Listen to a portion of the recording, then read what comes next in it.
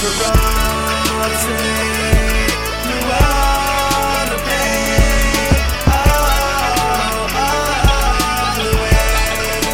never want to hear a girl say 37 seconds is too short. Aaron Rodgers proved that is false.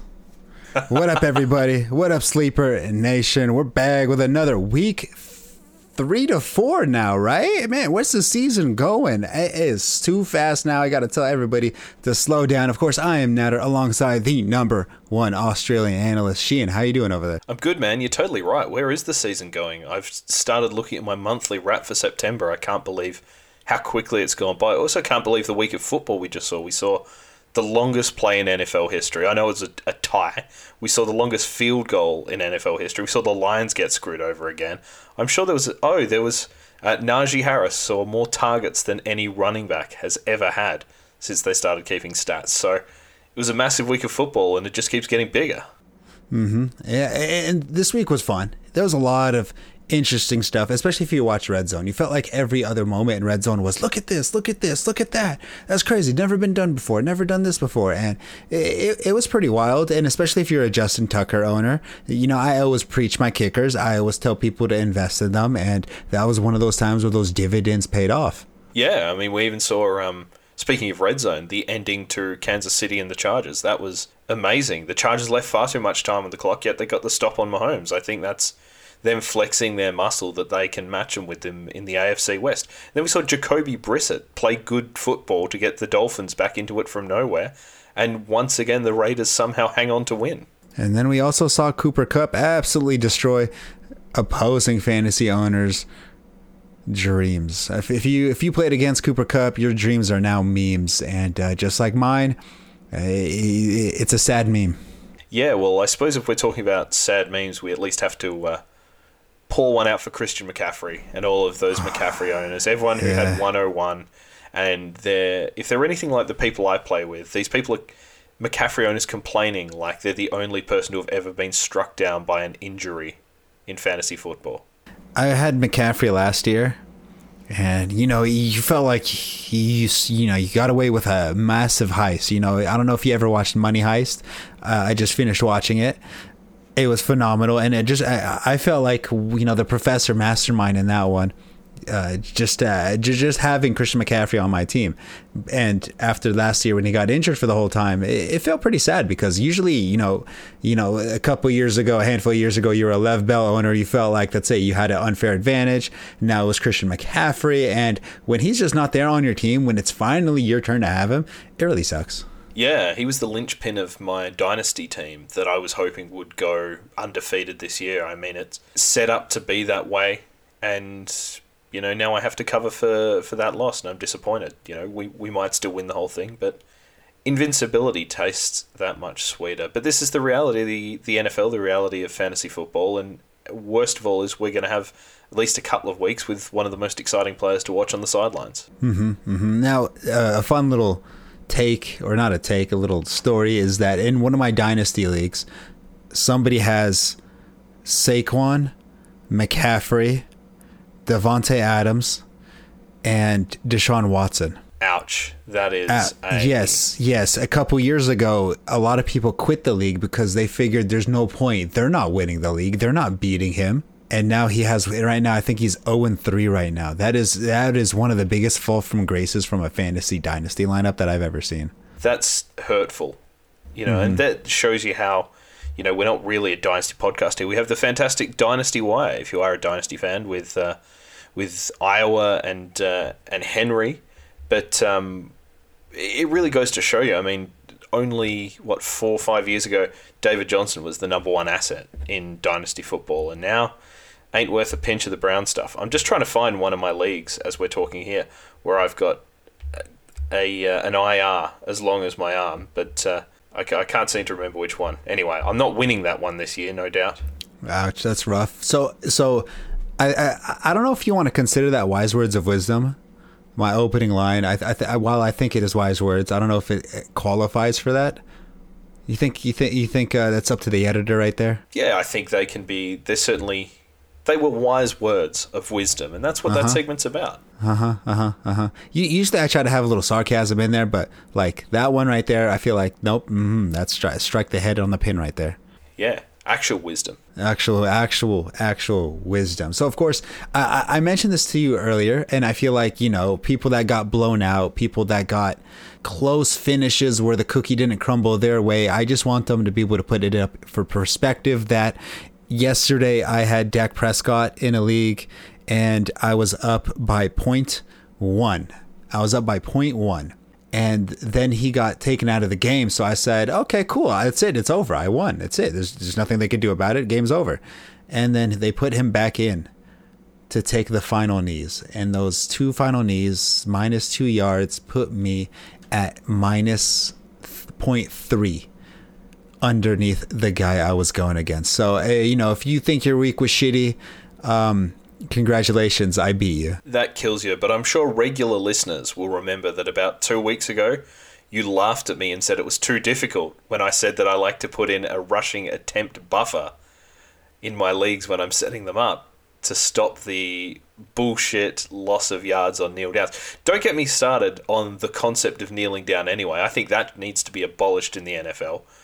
But my heart goes out to you. That's such a tough loss. And the worst part is now that you mention it, I think I made fun of you. I think I said, if you lose to that, you deserve it. Yep, we can go back and listen to the tapes there and see what you did.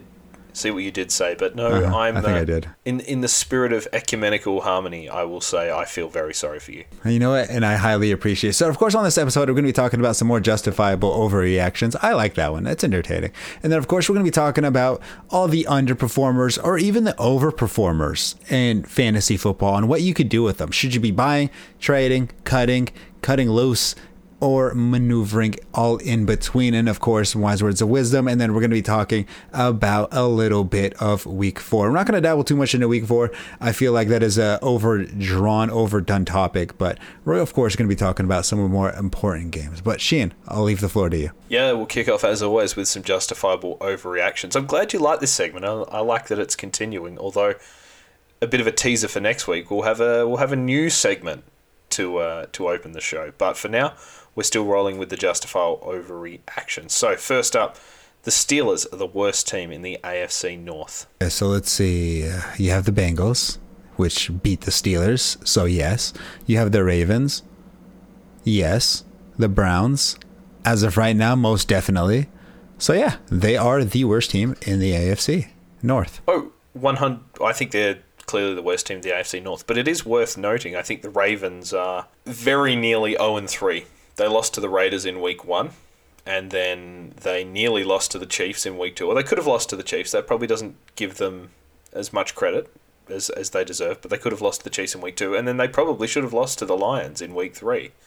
So, it's not all sunshine and rainbows in Baltimore, but we had the discussion last week in this segment, is Big Ben washed? And I think he's done nothing except prove that he was even more washed than we might have thought. It's a sad day when you see an elite quarterback kind of just wane to the end of his career. I think we saw a little bit with Peyton Manning where his arm strength just kind of died. I know Drew Brees' arm strength definitely fell off a cliff, but he was still extremely productive to the point where it didn't necessarily matter. I think this is another one of those. He was hard to watch last year, though, Bree. He was bad last year. And even Phillip Rivers, that's what makes, not to turn this into a Tom Brady podcast, that's what makes Brady so amazing, is he can still do it at that same level, if not better, as all these guys are falling off around him. And it's sad to watch for Steelers fans, who I'm sure would prefer a better quarterback out there. Yeah, and also I think Aaron Rodgers, him doing it, I think it's been 18 seasons or 17 seasons that he's been quarterback as well, so seeing him kind of maneuver around in the pocket, throw a sidearm pass to the sideline right to Devontae Adams, and then that's also impressive on its own. And if you watch the Niners and the Packers, the Sunday night game, I think a lot of people, I started talking to a couple people, and we all agreed that they call the same plays over and over, like maybe 3-4 times a game. There was a sideline fade that the Packers ran about 4 times that game, where the slot receiver ran an outside fade and then the outside receiver ran a 4-yard hitch route. And of course, that's a cover 2 beat or cover 2 zone, which the Niners ran consistently on that game. But they shared the same playbook and they shared the same play calls over and over that game. Yeah, I think the Packers prove that you don't necessarily need a lot of variety to be a good football team. We saw that last year with them targeting Davante Adams in the extreme. And they will dial up the plays. Which is also a good idea. And they will continue to dial them up until you can stop them. I mean, it's not a bad idea throwing it to Davante Adams. Not at all. And especially when he gets absolutely blown up and then comes in the next play and says, I'm built different. You just got to throw it to him a couple times. Yeah, absolutely. I mean, I'd hate to think how bad Rodgers would look without him at the moment, throwing a Randall Cobb and an MVS. Remember when we all thought Randall Cobb would be relevant and thought it was a big deal that Randall Cobb was going to the Packers? And I don't even remember him ever catching a pass in the past 3 weeks. I looked at it today for an article. I can't remember, but he's basically been unremarkable. Okay. Although I am mildly interested still in MVS. Not that I have him rostered anywhere. Anyway, before you can rebut that point... Thank you. Number 2, sad bald man Matt Nagy is trying to sabotage Justin Fields so Nagy doesn't look like a goose for backing Andy Dalton. Sometimes, like when you shoot like a 3-pointer and you airball it and then you go, I was trying to do that. Or, for example, not necessarily the basketball example, but, when you mess up something so badly, you're like, I was doing it on purpose. That's exactly what Matt Nagy did is he tried but failed so badly that people think that he's joking and messing around or has some type of underlining message to throw somebody under the bus. That's just how bad Matt Nagy is. So no, I don't think he's trying to undermine Justin Fields to start Andy Dalton. I think he was... I mean, to me, this wasn't like watching The Room where you're like, it's so bad it's good. This was intentionally bad as far as I'm concerned. I think this is mole behavior. This is saboteur behavior. There's just no excuse for the game that he called other than the fact sad bald man Matt Nagy is an idiot. I don't know what the game plan was. They didn't move him, and they didn't move Fields out of the pocket. You already know your offensive line's trash, so at least move him out of the pocket. They were running the ball semi decently in the beginning of the game, so they couldn't. They should have worked on the play action a little bit more. Try to get him out of the pocket, get Allen Robinson open, get him moving, get him some targets and catches, and then maybe could have worked off that a little bit more. I mean, you could have lost with some grace. Giving Justin Fields and some fans hope for the future. But right now, God, that was such a bad game to watch. Yeah, it was absolutely horrible. I think I saw that the Bears ended up with net passing yards of 1. That's pretty good, actually. It's hard in the modern NFL to get 1 yard of passing offense. It's hard in the modern NFL to finish a day with 60-odd yards of passing offense. So... yeah, nice work from sad bald man Matt Nagy. So, staying on the Bears, Allen Robinson won't be on the Bears by Thanksgiving. For his sake, I hope not. Where do you want to go? The Niners. Yeah, I was going to say, other than San Francisco, Mr. Homer. The Packers. That'd be a phenomenal spot. Him and Devontae. Oh, that'd be nice and juicy. Okay, to the Raiders. Raiders, definitely. Okay, let's see. I'm trying to think of a team where it wouldn't ruin fantasy production from somebody else. It would only enhance it. Maybe the Falcons. Yep, he would certainly only enhance the no fantasy value they have there. The Lions. Yep. Well, I think really we can rule out the Lions and the Packers. He's not going to get traded in division, if at all. That's fair. How about the Bills? They have enough. Come on, what else do they need? Yeah, I suppose, but can you ever really have too much? Isn't right now Diggs and Beasley, Mr. Anti-Vax, aren't they both like in the top 10 of targets? It wouldn't surprise me. Both Diggs and Beasley, aka Dr. Spaceman, have had double-figure targets both in week 1 and week 3. I think it was slightly below in week 2. But certainly they've started the season well. So let's see. I don't know. Bills is hard. I don't think they have the draft capital or the cap capital to handle Allen Robinson, because I know he's on He's on, what's that 1 year called? The franchise tag. There you go. He's on the franchise tag. So he's not cheap by any means for a team to take on. So I think the Packers might have the cap space for it. Maybe the Jaguars. Packers are hard up against it, as far as I know. I don't know if he's going back to the Jags. I just can't. I just can't picture him in a Jaguars uniform. I know it's never been done before. I couldn't imagine it. Let's see. I'm trying to think. Maybe the Eagles. Texans. Eagles. Okay, I can see that. Texans can afford him. I don't know why they would. You know, I don't mind the Texans. I don't think they're that bad. That would certainly be revenge for wanting out of Chicago. We'll trade you to Houston. Yeah, yes. And then all of a sudden Houston has a better quarterback, which might not be far off at this point. No, I think you are right there. So, on to number 4 now. Despite not adding anything with their legs, both Derek Carr and Kirk Cousins will be QB1s the rest of the season. I can believe Kirk Cousins more than Derek Carr. Derek Carr always has this phenomenal start to the season. People go, oh, where's the respect on Derek Carr's name? Put some respect on it. And then he kind of starts to tail off a little bit at the end of the season. You know, of course, all it takes is one bad game for a non-mobile quarterback to completely drop in fantasy rankings. But with Kirk Cousins having 2 phenomenal wide receivers on the outside, solid running game, his play action just elite at this point. Kirk Cousins is a justifiable overreaction. Derek Carr, I still think, is an overreaction. Yeah, I heard on the aforementioned Dynasty Wire on last week's show, they were talking about, as well as Derek Carr was playing and the yards he was racking up, he was still only barely a top 10 compared to like Jalen Hurts, who's not playing particularly well but gets so many points with his legs. Obviously, it's slightly different between 6-point and 4-point touchdowns, but I agree. I think Kirk Cousins will be. I think Carr will probably finish in that 12 to 18 range, but you know, I think he'll have the Raiders winning more games than they lose, and he's looked pretty good with that team around him. Right now, you know, you look at that division, and there's full of phenomenal teams right now. I mean, the Broncos 3-0, the Raiders 3-0, the Chargers 2-1, and then last in the division, Chiefs at 1-2. So right now, you're looking at 4 teams with playoff aspirations moving on to the season.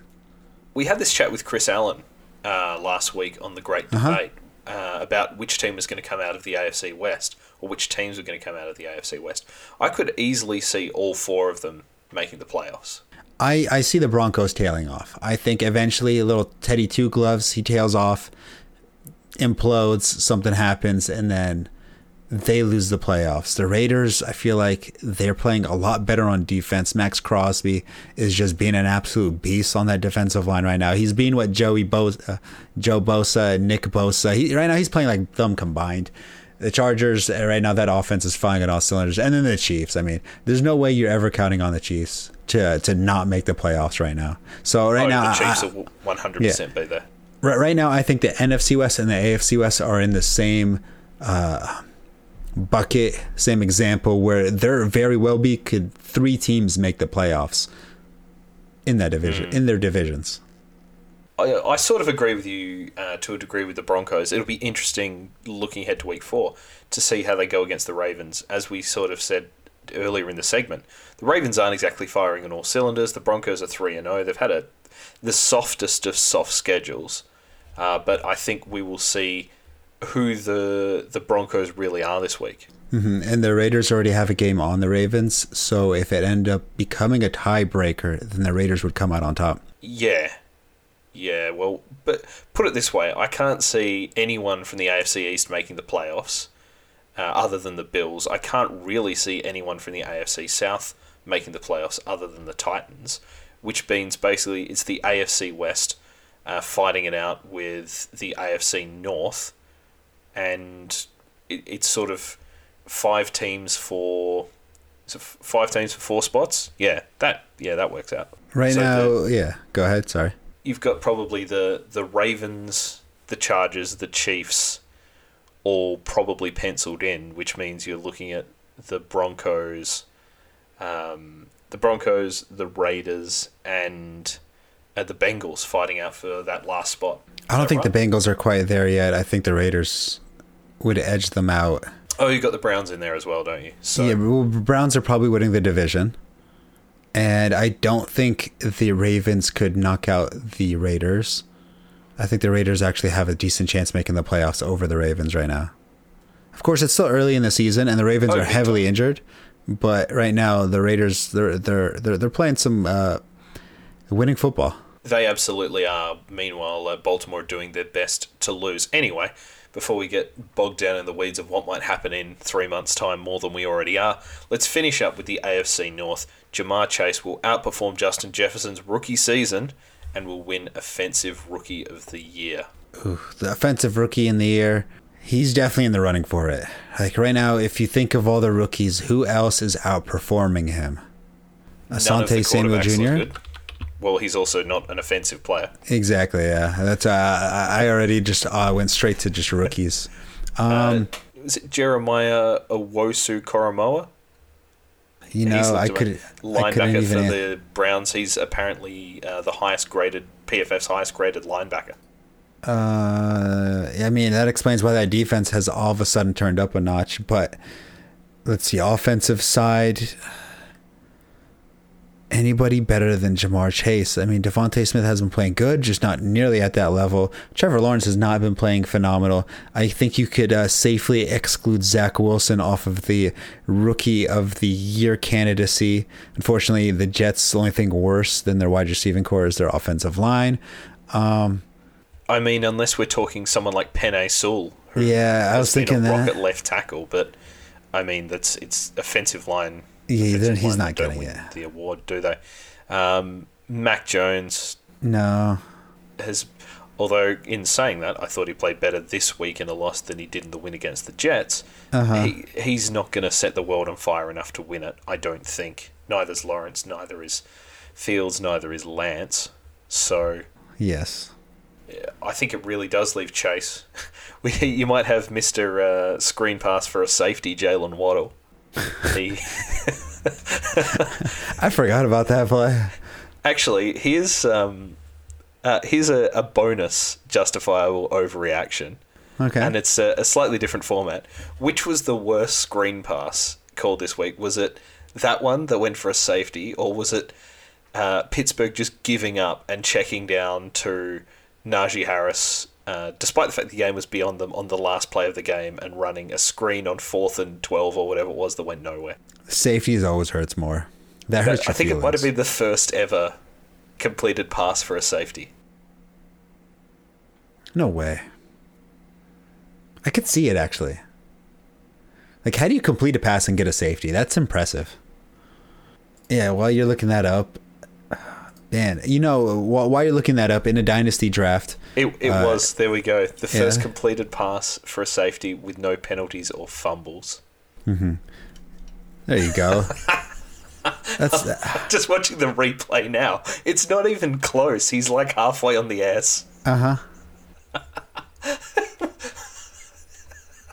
Yeah, like, in a rookie draft, I took Elijah Moore over Bateman and Jalen Waddle. And some people were questioning me why I would do that. And I said, sometimes you just got to go with the scheme fit and the potential ceiling that a player has. Of course, this is ranting. I saw no ceiling with Jalen Waddle. I don't care about how talented you are. There's no ceiling with Tua and that offense. So I took Elijah Moore. Yeah, I mean, I was not as high on Waddle. I don't think he's I don't think it's a good fit for his skill set. I don't know what that offense is going to be. I think that's almost I don't think he's ever going to be so bad that you'd call him a bust, but I don't see him ever being an exceptional player. But to put the bow on the, I guess, Chase versus Jefferson debate, the college teammates, Jefferson, of course, last year had 88 catches, 1,400 yards, and 7 touchdowns through 3 weeks. Chase has 11 catches for 220 yards and 4 touchdowns. Yeah, but it took Justin Jefferson a week or two to actually, like, a handful of weeks for him to really kick on. And right now, Ja'Marr Chase is doing it like right off the gate. So he has an opportunity to beat Justin Jefferson's stat lines. Yeah, Jefferson's first big game was week 3, 175 and 1.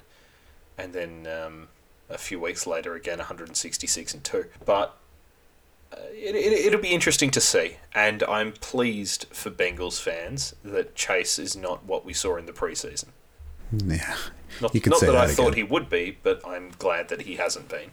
There you go. All right, so let's move on to some little wiser words. So this one, it might have to be edited in or edited out. Fair warning, editor. But so this is a good tip. This is a life tip for all you guys out there who don't know what to say when a girl bamboozles you with something stupid. If a girl ever says like, you know when a girl says like, I'm ugly, and then she says that for the sole reason of trying to like reverse it and compliment her and all that, but you don't really want to give her the gratification of the compliment.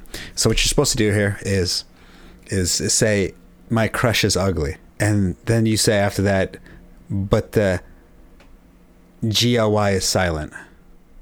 Ah, I see. That's it's a bit of wordplay.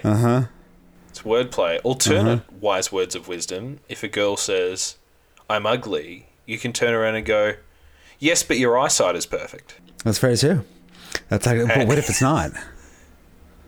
I mean, there's two ways to go with that. See? But yeah, I appreciate that's almost like an old school pickup line. If I could rearrange the alphabet, I'd put you and I together, something like that. Something like that, yeah. But see, that one takes a little bit of thought, right? If she like doesn't understand that you had to think through. Yeah. Yeah. If they can't understand that, then you're just too smart for her, and you should just back off. I enjoy the wordplay. There you go. It's I've been hearing this one a lot lately. When something bad happens, so people will be like, "Man, this is Spain, but without the S." Yep. Yeah. Yep. Yeah, I remember I went to school with a kid called Brian Funnicotta, and he once that was his name. And he once told a girl that she was fat, and she got really upset, and then said no with a PH, which I don't think really went over that well. But no. Old Brian Funnicotta was an odd cat at the best of times. Oh, shout out Brian if you're listening. Brian Funnicotta. Speaking of funny names, remember I always say you never trust a guy with two first names. That's true. We do say that. Yes, but see, I have this issue from this guy who scored a touchdown over Kyle Pitts this weekend. 4 targets, 4 receptions, 16 yards, and 1 receiving touchdown on the Falcons. You know what his name is? Lee Smith.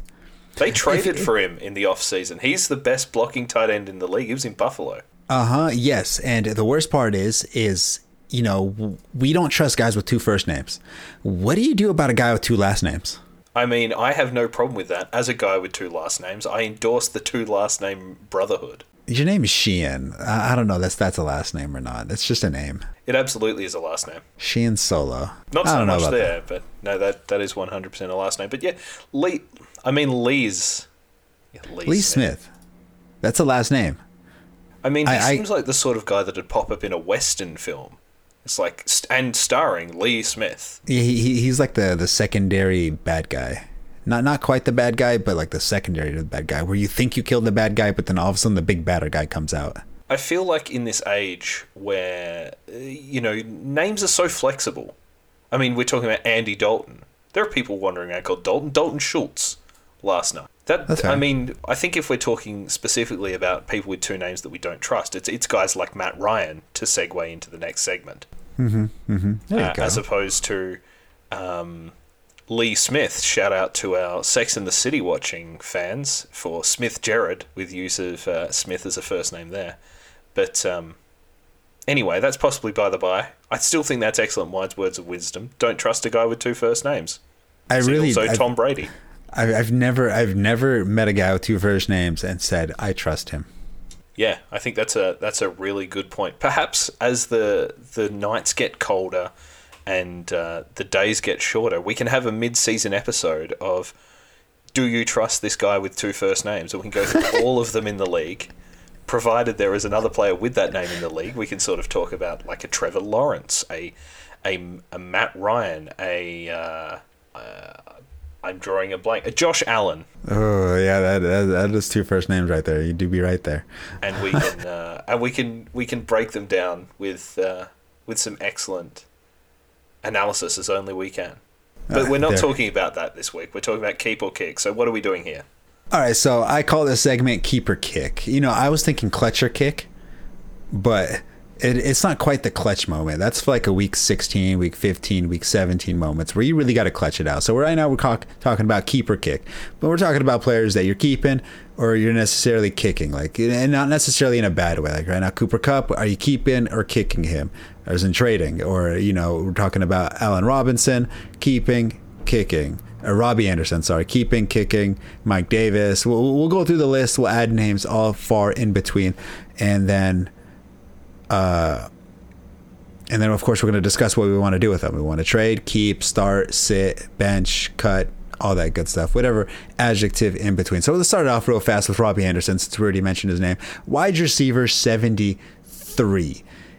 Very disappointing stat line for a person everybody thought was a value pick in redraft leagues. Sheehan, how are you feeling going forward? I'm not quite off the Robbie Anderson bandwagon so far. That said, I don't have him rostered in any leagues, but I could see him being a popular drop this week.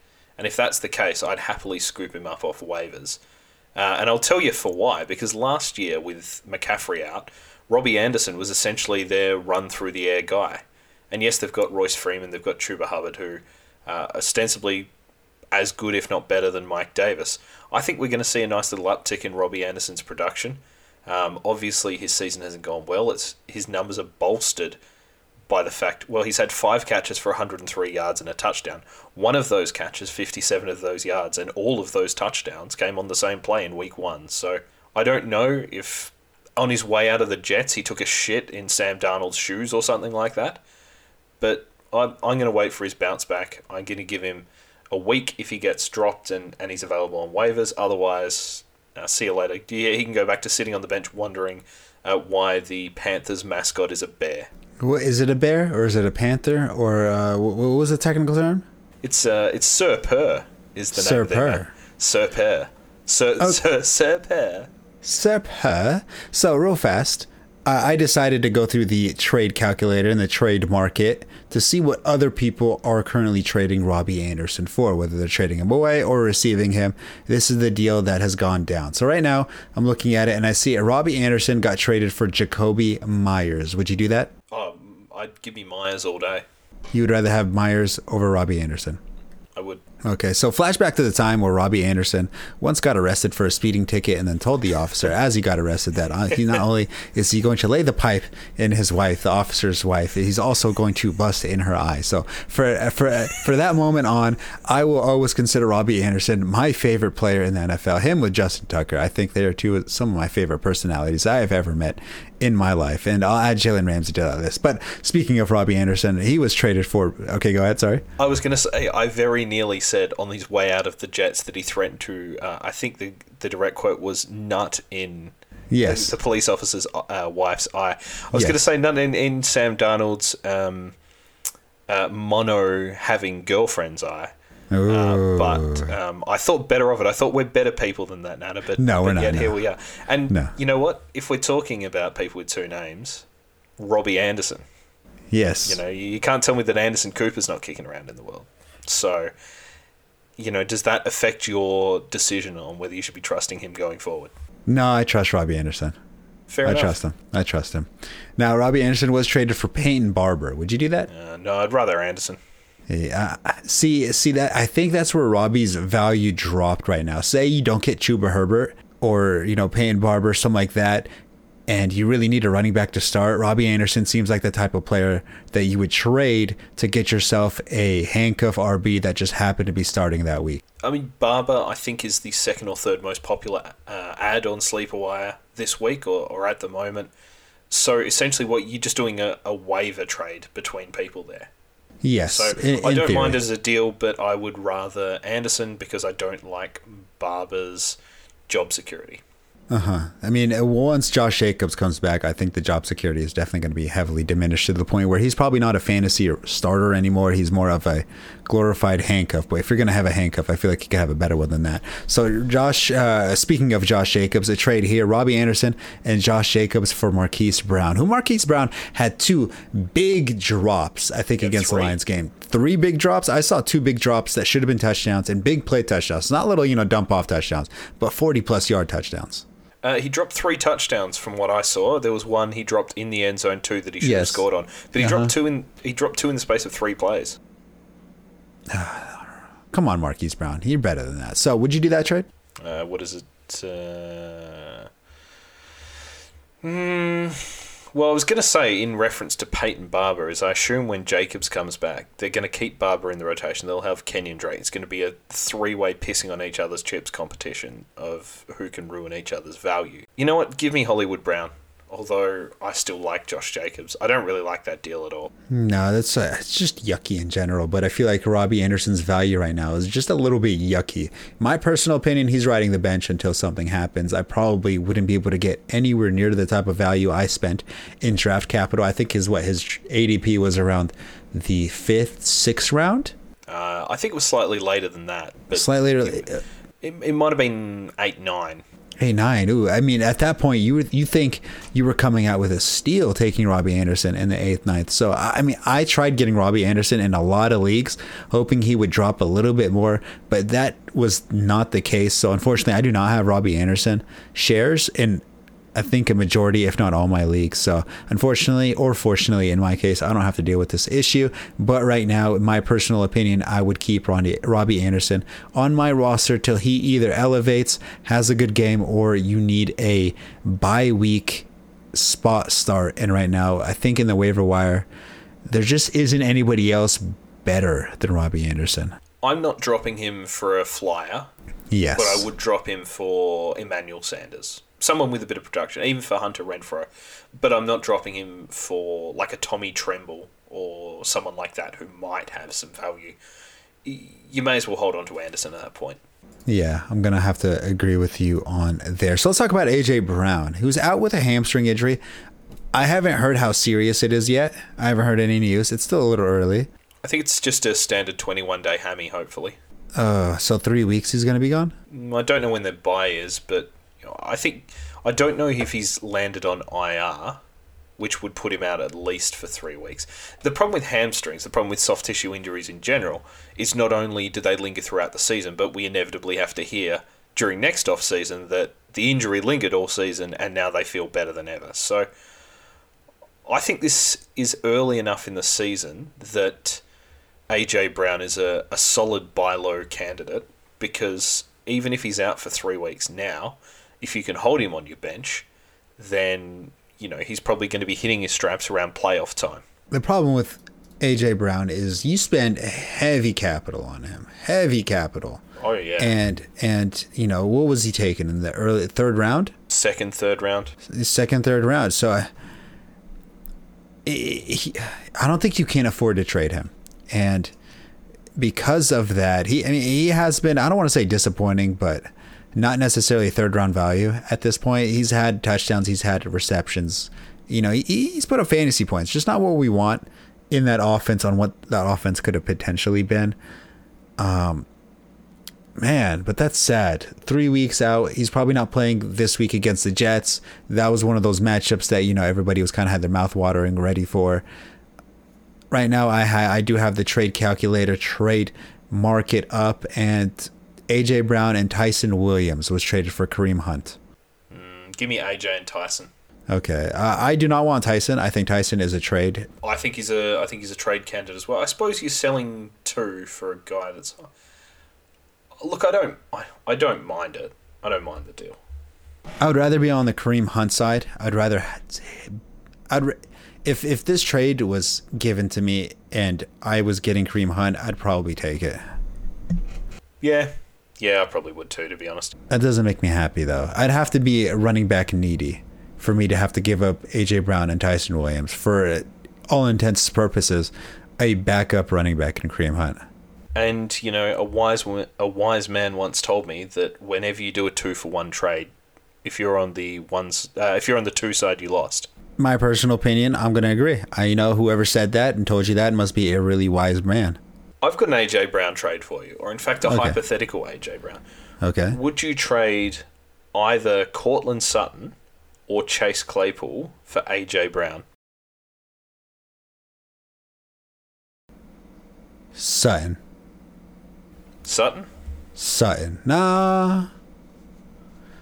Oh, I would trade either of them for AJ Brown, but I would try to get rid of Claypool first. Actually, now that think about it. Let me see who's got AJ Brown in this league, shall we? Unless Roethlisberger miraculously regains arm strength, I feel like Claypool's value diminishes significantly because there isn't a deep ball for him to go up and grab. His little 6'4" frame to really just kind of back shoulder fade, go out and get it. And because of that, I feel like there's too many underneath guys in Deontay Johnson, who I believe practiced today, and Juju, who of course has been playing. They're kind of the intermediate guys. So I feel like Claypool's value has significantly diminished because of the lack of arm strength to utilize his talent. He had 9 catches on 15 targets this week. We're talking about Claypool? Yes, but Deontay Johnson practiced. I believe he practiced today, so he's probably going to take on that role that he once had, putting Claypool back onto the outside or kind of diminishing his value once more. I suppose. I'll see if I can get this deal done with Claypool then. Yeah, that's where I would go. I mean, I trust. Sorry, the first name eludes me now. Matt that you Canada. Mentioned. Oh, Courtland Sutton. Courtland Sutton. So yeah, right now I trust Courtland Sutton than Claypool. I feel like there's a little bit less to lose, especially the division. I'm going to send this deal now. All right. We'll see how it goes. So Actually, while you, I'm not going to do the deal this week. Oh, you're going to wait. I'm playing the guy this week. Oh. I'm going to wait till next week. Genius. Because he's currently 0-3. Sucked in, Brian. And I am 2-1. So I pick up the nice little win here, and then we do the trade, because I may as well stash AJ Brown on his bench for another week. True. That's actually a good point. Actually, that's actually a really good point. So AJ Brown for Clyde Edwards-Helaire. CEH. Yeah, give me CEH. I don't like CEH that much more, but after a solid week, it's a little bit more relaxing to have him. So AJ Brown for Adam Thielen. Adam Thielen. I'd much rather have Adam Thielen. AJ Brown for Jalen Reagor. Whoa. Reagor's looked okay, but AJ Brown. Yeah, I really like Jalen Reagor, and I took him in a lot of dynasty drafts, specifically for the landing spot and the potential he has. While he had a phenomenally disappointing rookie season, I like him a lot. So AJ Brown and Chris Godwin. Which one? Yeah, Godwin. Yeah, give me Godwin.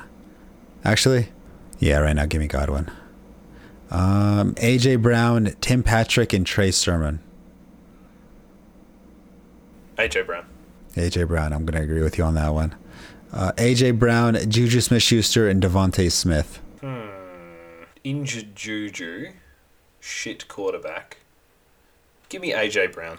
Yeah. Okay, this one's an interesting one right here. AJ Brown. AJ Brown for Jamar Chase and Chuba Herbert. Oh, shit. Hubbard. Chase and Hubbard for me. Yeah, right now Chase is playing better than AJ Brown, and you get yourself a starting. Chase for Brown, isn't it? And I would rather Chase at this point. Yeah, right now at this point. But you get Chuba Hubbard for at least 1 week, maybe even 2, who is potentially RB1 value. I guess we'll just have to see. I've been burned too many times by plug-and-play handcuffs that I don't really believe in them anymore. It's hard. Because, yes, Alexander Mattison. Can do it. Alexander Mattison is an exception. Okay. Well, Tony Pollard is an exception. Yeah, Alexander Mattison has burned plug-and-play handcuffs. He has burned them in playoffs, I believe. I don't know if it was last year, but 2 years ago, where there was playoff time, everybody hyped up Alexander Mattison, and then he absolutely put up a stinker, which always makes me happy. All right, last one. AJ Brown, Tyler Lockett for Stephon Diggs. Oh, AJ Brown and Tyler Lockett for Stephon Diggs? Yes. No, Brown and Lockett. Yeah, I think you gave up a lot for Tyler, or I think you gave up a lot for Stephon Diggs. I think you gave up too much. All right, so, I mean, I like talking about these high caliber receivers a little bit more than Robbie Anderson, because I feel like a lot of people are having this issue, I want to say. And I mean, while Robbie Anderson, he is a premier name, a lot of people expected big things out of him. like you said, his ADP was the 8th, 9th round. So it's not the worst thing in the world. Robbie Anderson isn't performing for you, but AJ Brown, when he's not performing for you, it is an issue. And I have a lot of AJ Brown shares. I think I started him in about 4 out of my 10 leagues, which in my opinion is a lot, because whenever I do leagues, I kind of try to differentiate my teams a little so I can make sure I have different perspective, different, ideology, thinking processes, and then I can have shares of different players so I can know what people are going through when they're in a specific situation. So me having a lot of AJ Brown shares is definitely frustrating. So let's move on to Matt Ryan real fast. QB 25. Oh, just real fast, AJ Brown was wide receiver 70 and Robbie Anderson's wide receiver 73. So there is not much difference between the two. Matt Ryan, QB 25, and there's only 32 quarterbacks, by the way. So that's pretty bad. 70% completion percentage, which isn't bad. That's actually really good. 707 yards with a touchdown interception ratio of 4-3. I would be streaming instead of starting Matt Ryan. If you have him in a super flex league, I wouldn't feel comfortable with him as your QB2. I'd rather Taylor Heineke, for argument's sake, just because he's going to give you a bit of a rushing floor. I think he surprised some people with his athleticism this week, but I'm all out on Matt Ryan. That offense does not look good at all. No, not at all. I think they are right now the 31st ranked offense according to Pro Football Focus. Right now, Matt Ryan, as I look at his stat line, I mean, his ceiling as of right now, I'm going to say it's his ceiling. 300 passing yards and 2 touchdowns. I think he is going to finish lower than the QB 25. End of year? Okay, that's fair. Right now, he is rostered in 57% of Yahoo leagues. In all the leagues that I'm currently in on Yahoo, as I just look real fast, he is rostered in only one of them. Right now, he's going to go against Washington football team. So I am definitely not recommending you start Matt Ryan against them. After that, they play the Jets, and depending on how that goes. Washington have been terrible. They have not been good. They can't, but neither have the Falcons. Anything. I nearly put in my article this week that Washington. This is the worst defense we've seen since the Capitol riots. But they can't stop a single thing. I would feel. I would feel slightly more comfortable starting Ryan this week against Washington than maybe in some other matchups, but by the same token, that offense just doesn't look good. It doesn't look good, right? I think this is a get-right game for Washington. I mean, so because Washington was so hyped up going to this week, when I was setting my lineups in a league or two, I completely forgot Washington was playing the Bills. I just kind of took it as name value. That, okay, I have Washington in my defense. And that's the issue with having a bunch of leagues, is that you make mistakes like that, and then that's what costs you weeks. And getting, I think, what was it, -8 points for the Washington defense? That definitely costed me a couple weeks. So, I mean, that's the double-edged sword of having a lot of leagues. You have a lot of fun. You get to talk to a lot of people, meet a lot of people, but it definitely is a handful to go through each and every day with your starts and sits. I accidentally started Nyheim Hines this week. I was very happy about it at the end of the week, but I thought I'd taken him out of my starting lineup. But I'd done that in another league. So I totally agree. You've got to be across it. And, it does start to make fantasy a bit more of a chore. And I think I've reached saturation point this year. So I know I'm going to be dialing it back next year, because we're doing this for fun, and it shouldn't feel like it's homework having to do it. So 5 leagues is the most. I think that's it. I'm setting 5 leagues, and even then is a little bit. So Mike Davis, RB24. That offense has been absolutely terrible. I feel like we should have expected this, but I don't think it should have been this bad. Like Mike Davis, we should have expected touchdowns for Mike Davis. He isn't getting touchdowns. I don't even know if he's gotten a touchdown. No, he doesn't. The appeal of Mike Davis this season was that he was the guy in Atlanta. And with Cordarrelle Patterson as the RB9, Mike Davis is not the guy.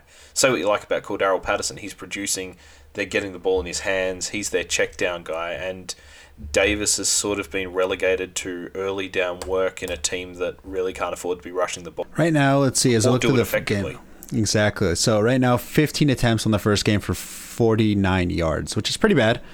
But he's gotten some receptions on that to really save his stat line. And half-point PPR, that was 8.5. Second one, he had some receiving work against Tampa Bay.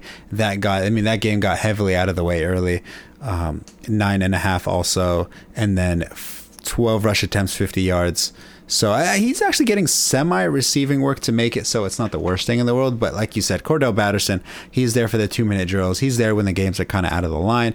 And with the Falcons being what they are and how they are right now, we kind of should expect that to happen a little bit more. So Mike Davis, I'm going to put him on the potential trade block and seeing what I could get out of him. And while I look at the trade block, Mike Davis for Kenny Golladay. Yeah, that's disappointing. You know what? Give me Golladay. We're going to talk about him in a bit anyway because he's been rubbish. Yeah, but I will take Mike Davis just because I'd rather have a running back than Kenny Golladay. Mike Davis for Juju Smith-Schuster. Another disappointing guy, Mike Davis. I want to mention him after Mike Davis's name. Mike Davis, Robert Woods for Mike Williams.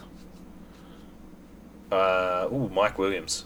Yeah, right now Mike Davis and Robert Woods, they're both immensely disappointing. We'll talk about Robert Woods in a second. Mike Davis or Devontae Smith? Mike Davis. Mike Davis or Philip Lindsay? Oh, Mike Davis. Comfortably. Yeah, I'd rather have Mike Davis in both of those situations. So, okay, Mike Davis, I think he's... You can put Mike Davis's name out there and see what you can snag. I would rather have Mike Davis on my roster just because I know how difficult it is to put plug-and-play running backs in. And Mike Davis is a bye-week plug-and-play running back. You are screwed on the bye week, you can put Mike Davis in. And you know it's not going to be a total bust. You know, you're not going to blow the doors off. He's not going to have a phenomenal week, but he's going to be enough to get you your projection. And that's sometimes all you kind of really need. So Mike Davis, I don't want to talk about him too much more. I want to talk about Robert Woods a little bit. So Robert Woods, absolutely disappointing on an offense. We expected big things from him. Am I correct? I think we expect big things from this offense, and because Stafford had supported 2 wide receivers in the past, we expected him to be able to do it here. What we have seen, I think, is a more run-heavy offense than we might have expected, albeit one that's likely to be less run-heavy with Sony Michel in the backfield. And we've also seen Cooper Kupp and Matthew Stafford have this weird bromance going on. And Woods is sort of left out in the cold. I have no worries about Robert Woods. If someone's trying to sell him at the moment, I'd happily buy him. Because if something happens to Cooper Kupp, then he steps into that de facto number 1 role. And this is still going to be a high-powered offense, and as teams start to clamp down on Kupp, then Woods is going to be open more. Now, right now, Robert Woods has a little bit more fantasy points. I think it's 3 more fantasy points, depending on the format, than Higbee. So that's how underutilized Robert Woods is right now. He spends more time blocking than running routes. Unfortunately, he's just a phenomenal run blocker and a pass blocker. Yeah, I mean, he's an excellent all-around footballer. He's a pro. Like in the same way that Amon-Ra St. Brown is a pro, Robert Woods is a pro. And in fact, if we're speaking of guys that Woods only has 3 more fantasy points, then Deshaun Jackson, he has 25. He got them all this week. So I'm not worried about Woods. But as we were, all off-season, we said go for the cheaper guy. I hope you didn't listen to us and you went for Kupp. They were both at the same ADP. It was kind of like a 1A, 1B. Kind of pick your poison, which one you thought would be better. I personally thought it would be Robert Woods because I thought, they're going to be scoring in the red zone a lot. He was tackled on the 1-yard line. I think it was 7 times last year. And, as long as he gets one of those 7, then he would have had of course, a phenomenal stat line that he already had. But I mean, right now there's a significant difference between Cooper Kupp and Robert Woods. So it definitely feels people feeling a definite type of way right now if you're an owner of Robert Woods, especially if you played Cooper Kupp at this point right now. Cooper Kupp, he's putting up almost 30 points a week right now. That's QB numbers right now. QBs aren't even putting that number up. Jalen Hurts hasn't even put up, I think, anything over the 25 in the past 3 weeks, and Cooper Kupp's outscoring him. Cooper Kupp is, I think he's like the overall the 3rd player in the league at the moment. And I do think... I think Brady's ahead of him. I think Kyler Murray's ahead of him, and I think that's it. I think we talked about this. I asked you a question. It was, okay, Robert Woods and Cooper Kupp are on the board, and you have a chance to pick one. Which one are you taking? And you told me Cooper Kupp. I did. I was a big Kupp guy. Mm-hmm. But funnily enough, in 2 leagues, 2 redraft leagues, I was tossing up ahead of my pick between Cup and Lockett, and in both of them I settled for Cooper Cup because Lockett went. So I've never been more happy to have my B option slip to me. Yes, I mean, Cup was my B option, and everybody was on Robert Woods. Everybody was taking Robert Woods. I unhappily took Cooper Cup. Yep. And it has been one of the best decisions that I have been forced to make. So Robert Woods right now, as I look on the trade market, Robert Woods for James Robinson. Robinson as well. Robert Woods, Damian Harris. Woods. Ooh, you know what? I think I want Robert Woods also. There is an interesting stat that Damian Harris wasn't even the most played running back last week. As I look at it right now, Brandon Bolden outsnapped Damian Harris 33-22 on Sunday. That's how bad Harris is at pass protection, and I guess that's where Brandon Bolden outshined him there. And of course, if you can't pass protect, you're not going on the field. I've said that plenty of times with people like Antonio Gibson and Saquon Barkley. Saquon has actually elevated his pass protection skills, so I'm going to commend him on that one. But somebody like Antonio Gibson, who can't pass protect to save his life, is going to continually lose snaps to J.D. McKissick. And of course, if you don't happen to catch a 75-yard pass for a touchdown, then your stat line is going to be immensely disappointing. So let's move on to Kenny Golladay real fast. I know you want to talk about him. How are you feeling on him? I am buying low. I have zero confidence in him, but with injuries to Darius Slayton and Sterling Shepard, I think you could do worse than buying low on Golladay. We know he's got the ability. Yeah, we've seen him throw tantrums on the sidelines. Yada yada yada. I think I'm not dropping him, and we just did the Mike Davis for Kenny Golladay hypothetical discussion. I'd take Golladay. I have, as I say, I'm not feeling too hot about him, but the opportunity's there, and I'm all about opportunity. The only thing I'm doing with Kenny Golladay is absolutely roasting whoever drafted him. I'm not touching with a 10-foot pole. Speaking of people, I'm not touching. Yeah. Uh-huh. We were in concert with that over the offseason as well. Just do not draft Kenny Golladay. Speaking of somebody else I'm not drafting with a 10-foot pole, Ronald Jones. Yep, flush him. He, if you drafted him, he's staying on your bench just because it's difficult to replace a running back. If you can trade him for something, while I look at that. Weird running back usage this week. Gio Bernard was the most used running back in Tampa Bay, and he didn't have a single carry. Ooh, God. 10 targets. 10 targets. I mean, we've said don't take a Tampa Bay running back because they're not going to get touchdown work because Tom Brady is stat chasing right now and throwing passing touchdowns to save his life. And I feel like I was right. Yep. As I said, if you're going to drop Ronald Jones, stand up, wipe your bum, and flush. There you go. So I think this is a troll trade as I look at the trade market, but I feel like I want to tell you it. Ronald Jones for Antonio Gibson.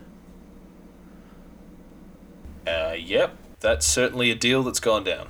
Yeah, it's Ronald Jones, Kareem Hunt. Yeah, I think these guys are trolling right now.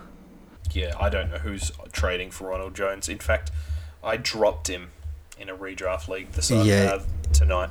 Yeah, he's almost droppable at this point. Ronald Jones for Latavius Murray. Yeah, I'd rather have Murray on that one also. Ronald Jones and Odell Beckham for Darrell Henderson. No, I want OBJ. Yeah, I'd rather have OBJ right now. Ronald Jones and Adam Thielen for Miles Sanders and Elijah Mitchell. No, Thielen all day. I want Thielen. I want my Thielen. Give me Thielen because I got one. Ronald Jones for Derek Carr. One QB? Unfortunately, it does not give me the format and the rules. It just gives me the trade that went through. You know what? Yes, I would do that. I think it's a bad deal, but I'd rather Carr than Jones. I'd rather stick a fork in an outlet. Give me Ronald Jones. I feel like I could survive with another quarterback before Derek Carr tails off. So, speaking of disappointing running backs, Josh Jacobs, RB52. I mean, he missed the last 2 weeks. So, I mean, you're willing to give Josh Jacobs a pass, but right now it's become a theme.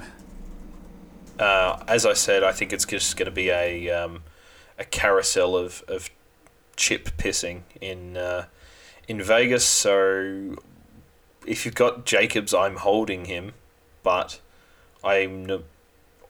do not feel confident with him in my starting lineup. If he plays, I don't think he's a buy low, but he's certainly not a drop. He's a hold. Yeah, he's a hold. I mean, I would try nibbling at a Josh Jacobs owner, see if he bites. Because if he's playing, he's going to get red zone work and he's going to get touchdown opportunity. And that's all you could really ask for. So real fast, Josh Jacobs for Darrell Henderson. Jacobs. Josh Jacobs, Kyle Pitts. Jacobs. Yeah, speaking of Kyle Pitts, an immense disappointing. Of course, Kyle Pitts right now, the only reason why I haven't mentioned him is because you can't drop him, because he's still outperforming most tight ends. But he's definitely disappointing compared to his ADP. And I feel like we've mentioned that over and over and over and over and again during the redraft season and before the season started, is you expect that to happen with Kyle Pitts. But at this point right now, he's your starting tight end. You're not going to find anything better than him on the waivers. Kyle Pitts currently the tight end 15 with 24 points. Mr. Generational, just 2 spots behind him at tight end 17. Pat Freiermuth, the other star rookie. So what a pick to have made Atlanta. And you're right. Anyone who drafted Pitts early, sucked in. It's like drafting Antonio Gibson, just like drafting CH. Yeah, he might score a touchdown to relieve his stat line once a week, but for the most part, pretty disappointing. So right now, I'm going to say Josh Jacobs over Kyle Pitts. Josh Jacobs or Lamar Jackson? Lamar Jackson. Now, Lamar Jackson, immensely disappointing also the past couple of weeks, who everybody was licking their chops over this Detroit Lions game, and he did. I mean, it wasn't necessarily his fault, considering his wide receivers, a.k.a. Marquise Brown, couldn't catch to save his life. But, man, I feel like I anticipated a little bit more out of him. I mean, this is going to tie into the Tyson Williams discussion we're about to have, but Jackson is their leading running back. And give me Lamar Jackson, who is an outstanding running back who also throws touchdowns when his players catch them. All right, give me Lamar Jackson as well. All right, so Josh Jacobs, we're holding him. If you can somehow nibble at him, go for it. But you're holding Josh Jacobs. You're dropping Ronald Jones. You're making fun of the Kenny Golladay owner. You're probably keeping Juju. You're keeping Mike Davis. You're dropping Matt Ryan. You're probably keeping A.J. Brown, and you could try nibbling at him, and you're probably keeping Robbie Anderson. You're not necessarily trading for Robbie Anderson. He's not worth it. Miles Sanders, RB31. I don't probably keeping. Buying. Yeah, I would not. I wouldn't buy Miles Sanders. He's not a buy low, in my opinion. He's a person you hold and hope the situation gets better over there for the Eagles. Now, there's nothing really wrong. There's nothing really wrong. What? There's nothing wrong with Miles Sanders? Yeah, I feel like right now Kenneth Gainwell's getting a lot of work, which just hampers his fantasy value. I feel like Miles Sanders, he's just not doing anything wrong. He's just not doing anything right, He's doing a lot right. He's averaging 5 yards a carry, but they're just not giving him the ball. He has 30 rushing attempts in 3 weeks for 156 yards. And he has less than 3 targets per week. As you say, that Eagles offense is just not going to be fantasy relevant. It's not going to be conducive for fantasy points. So I don't even think Miles Sanders is a buy low, and I don't think you're going to be able to predict when he goes off. So stay the hell away. Exactly. Tyson Williams? Yeah, I think you're getting out from under him at this point. Lamar Jackson's their lead running back. Latavius Murray's going to vulture the touchdowns. So if Tyson Williams has a big week, sell. Mm-hmm. Now, so one thing about Tyson Williams is there's no draft capital over him. A lot of people drafted before he became the starting running back or potentially starting running back. So everybody took him on waivers. So it's not the worst thing in the world to hold on to him. It's not the worst thing in the world to trade for him because he's probably not expensive. It's probably not a bad idea to trade him away because he costed you absolutely nothing. So if you are able to upgrade slightly over it, it's not the worst thing in the world. You could still consider it a come up because the price you paid.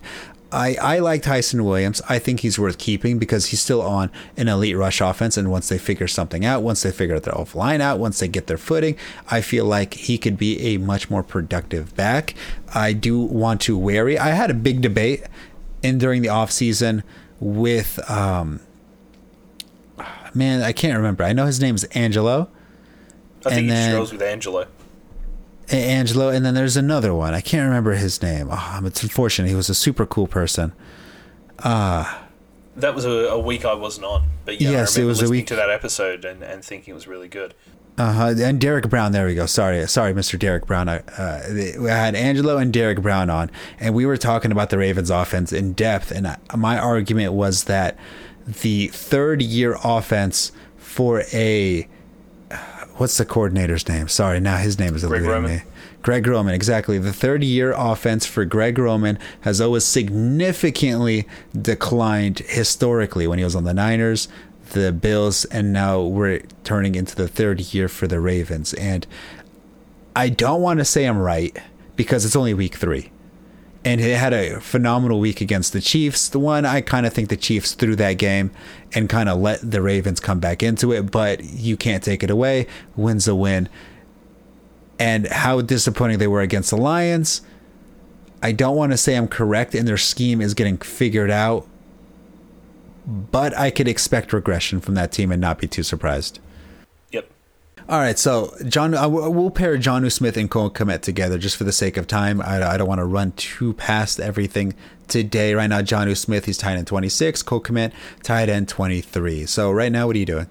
I would be dropping them and streaming. Yeah, I don't think either of them were ever worth picking up and streaming. I like Cole Kmet a lot, but he needs a lot to go his way right now if he wants to become fantasy value. There's still a Jimmy Graham on that offense. There's still a disappointing offensive line on that offense. There's a disappointing quarterback on that offense. There's a disappointing head coach on that team. There's a lot that needs to go right now. Cole Kmet's way if he wants to become a fantasy relevant tight end. Yes, I agree. And Jonnu Smith, the only redeeming feature I can say about Jonnu Smith this week was it allowed me in the opportunity report to use the 1990s Australian slang Grogan to describe a massive turd. Alrighty, so real fast, because we're dropping them, I want to go back and backpedal to Tyson Williams because we did mention trading, and I want to go to the trade market and see what he is going for, what he's going against. And right now I'm seeing Tyson Williams for Elijah Mitchell. Is that Elijah Mitchell? Elijah Mitchell, yeah, it is correct. I just like saying his name like that. I think I want Tyson Williams there. Tyson Williams. Now, it's not much. I'd rather have Mitchell, and I'll tell you why. And we saw the Niners run offense Sunday night be pretty disappointing. Kyle Juszczyk was the leading rusher, and he had the most carries. He had the most touches. That's because the Niners like speedsters at the running back position. They like home run hitters. They like, the Matt Breida. They like the, what's his name, Mostert. And they don't really have a speedster. And Trey Sermon was disappointing. Like, there's no way around it. He was disappointing, and he doesn't look good. And he was a healthy scratch when all the Niners running backs were healthy for a reason, because right now he doesn't look like a Niners running back and the Niners style they want. So Elijah Mitchell, he looked a lot stronger. He looked a lot better. He looked unhealthy, which he was, and now if he does become healthy, he's probably going to be the highest chance of succeeding on the Niners offense. And of course, you always want a share of the highest succeeding RB on one of the highest succeeding rushing offenses. And right now, Tyson Williams is not doing that. I agree with every single point you've made. I think Mitchell is a much better fit for that offense than Sermon. My concern with Mitchell is that there's a bit of a running back lottery. At least in Baltimore, you know that Williams is going to be part of it each week, as disappointing as he is. It might be slightly spurious logic given we're sort of basically saying the same thing and I'm hand-waving it for one and not the other. Perhaps on reflection, I do want Mitchell. As you say, he's a better scheme fit than Sermon. Tyson Williams or Kenyon Drake? Williams, I'm going to agree there. Tyson Williams, Christian Kirk? Kirk. This was an interesting one. Tyson Williams, Allen Robinson. This is a 1-for-1. Allen Robinson. Give me Allen Robinson. He has been also immensely disappointing, but because of the trade capital or the draft capital and the fact that Allen Robinson has always produced, no matter the quarterback, at least gives me some confidence that you should not be trading him and you should be holding on to him. Maybe not necessarily starting, but he actually, I should never say that. You should always start Allen Robinson. I agree. Just as we put a bow on this segment, I suppose, there's been so many disappointing wide receivers, and I think that's, if you look at the top 24 at the moment, I'm not going to run through them all, but I don't think really anyone was predicting Mike Williams, Deebo Samuel, Jamar Chase, Christian Kirk, Hollywood Brown, Marvin Jones, Sterling Shepard would all be top 24 receivers, and guys like Diggs, AJ Brown, Julio Jones, even Chase Claypool wouldn't be, Robert Woods. So it's been a bit of a topsy-turvy season.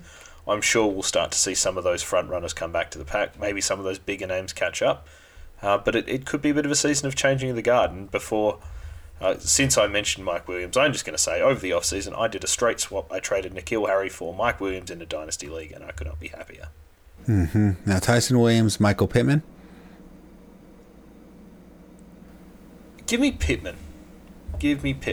Oh, actually, no. No, because Carson Wentz looks so bad. Williams. I don't like that deal at all. I don't.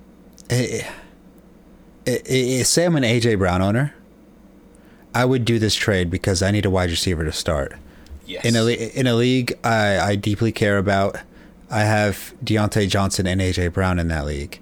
I also own Tyson Williams in that league. If the trade guy sent me that, I'd probably have to accept it because guess what? I need somebody to start this week. It's either that or Corey Davis. So I'd probably have to accept that trade and put Michael Pittman in my wide receiver 2 to wide receiver 3 spot in that case and scenario. So Tyson Williams or Tyler Boyd? Tyler Boyd. Yeah, I would go Tyler Boyd also, especially if I was considering myself on that team. If you're an A.J. Brown owner, you should probably be accepting these types of trades. So same with Cincinnati, T. Higgins. Yeah, T. Higgins. What I think this does demonstrate is our point that you should be selling Tyson Williams.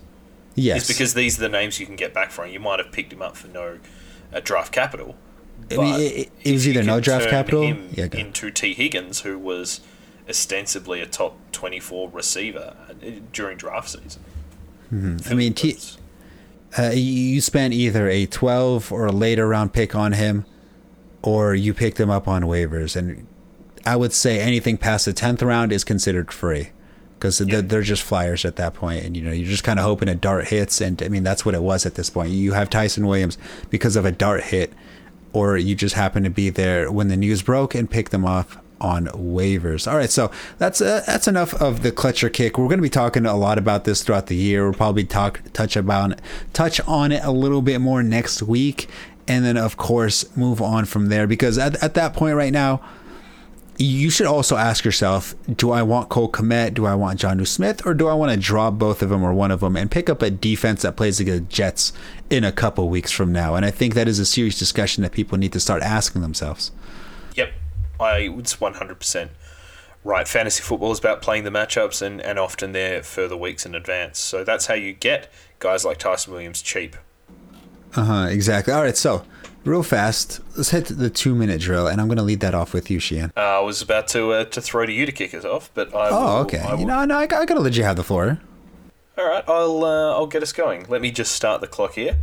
So this week I am really looking forward to seeing, in the most heartbreaking way, Brady return to New England and likely break Drew Brees' record for most passing yards in NFL history. It's a nice bit of poetry. But I'm also looking forward to Ramondre Stevenson getting back into that Patriots lineup. We were talking earlier about Damian Harris not being the best pass blocker. Well, Ramondre Stevenson was the best pass blocking running back in the draft last year. I know people will be excited for JJ Taylor. He's a future superstar, yada, yada, yada. Ramondre Stevenson, he might be built like LeGarrette Blount, but he is a pass-catching back, and I think he has a chance not just to pick up that James White role, but carry that forward throughout the season. So he's a guy you might want to pick up now with an eye on the future if you can stash him. I also want to look ahead to Detroit and Chicago and say I think the Lions win that game. They've been super duper impressive. And DeAndre Swift, along with Chase Edmonds, are the only two players in the league to have at least 75 yards from scrimmage in every game this year. So I think you can start DeAndre Swift with confidence there. What else have I got for you this week. I think they're really the only things that I'm looking forward to. I think the Broncos could upset the Ravens. I don't see the Steelers beating the Packers.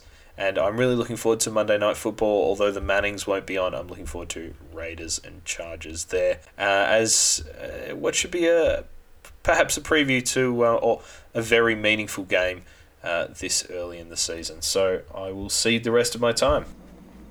I want to talk about the pretenders and the contenders. Right now we got the Chargers and the Raiders. Like you mentioned, I want to see how both these teams look, which one looks playoff ready, and which one just happened to fall on the lucky dice during the few games that they've played, especially like you mentioned, the AFC and NFC West, and then you want to continue on with the Baltimore Ravens and the Broncos. Okay, are the Baltimore Ravens looking really bad, or are the Broncos just looking really good and just, been lucky or good and all that, and vice versa. And also keeping on to the NFC West, Seattle against the Niners, we're going to see, okay, which team is looking for real, which team is looking non for real. And then, of course, also still in the NFC West, you have the battle of two undefeated teams from the Cardinals and the Rams. So obviously one's going to have to come out with an L, and that's going to be super entertaining to watch. And right now, as I look through the other games right now, I'm not seeing any must-see games right now. I mean, the Browns versus the Vikings, that'll be entertaining to watch from a fantasy perspective. Panthers and Dallas, also entertaining to watch, considering the Panthers are also 3-0. Other than that, you get to see a little bit of a toilet bowl with the Browns and Lions, or Bears and Lions, sorry. And you get to see an entertaining matchup between the Bills and Texans. And other than that, there's, if it has the AFC or NFC West, it looks like an entertaining game. And if it doesn't, I'm honestly not even that interested. How interested are you? Sorry to jump in on your time, but it felt like you were coming to a natural conclusion. How interested are you in Danny Dimes against the Saints this week? Not that interested. I mean, of course, for a fantasy perspective, we're going to be keeping an eye on it. When we're watching Red Zone, the game's going to be on it. Oh, I don't mean in terms of actually watching the damn game, but for fantasy football. Yeah, other than Saquon, I really don't care about the Giants right now. Yep, I think that's you and the rest of the footballing world. Well, I think unless you have any other thoughts on week 4, we can move on to prognostication. All right, let's hear it. And we are currently 0-7. Last Not week, bad. Our guest Chris said that Fields would be a top 10 quarterback versus the Browns. Well, he was certainly in the top 10 quarterbacks that have played against the Browns so far this year, but was not on the week. Nada, you said that both Harris and Nelson Aguilar would have 100 yards and a touchdown. Neither of them got anywhere near that.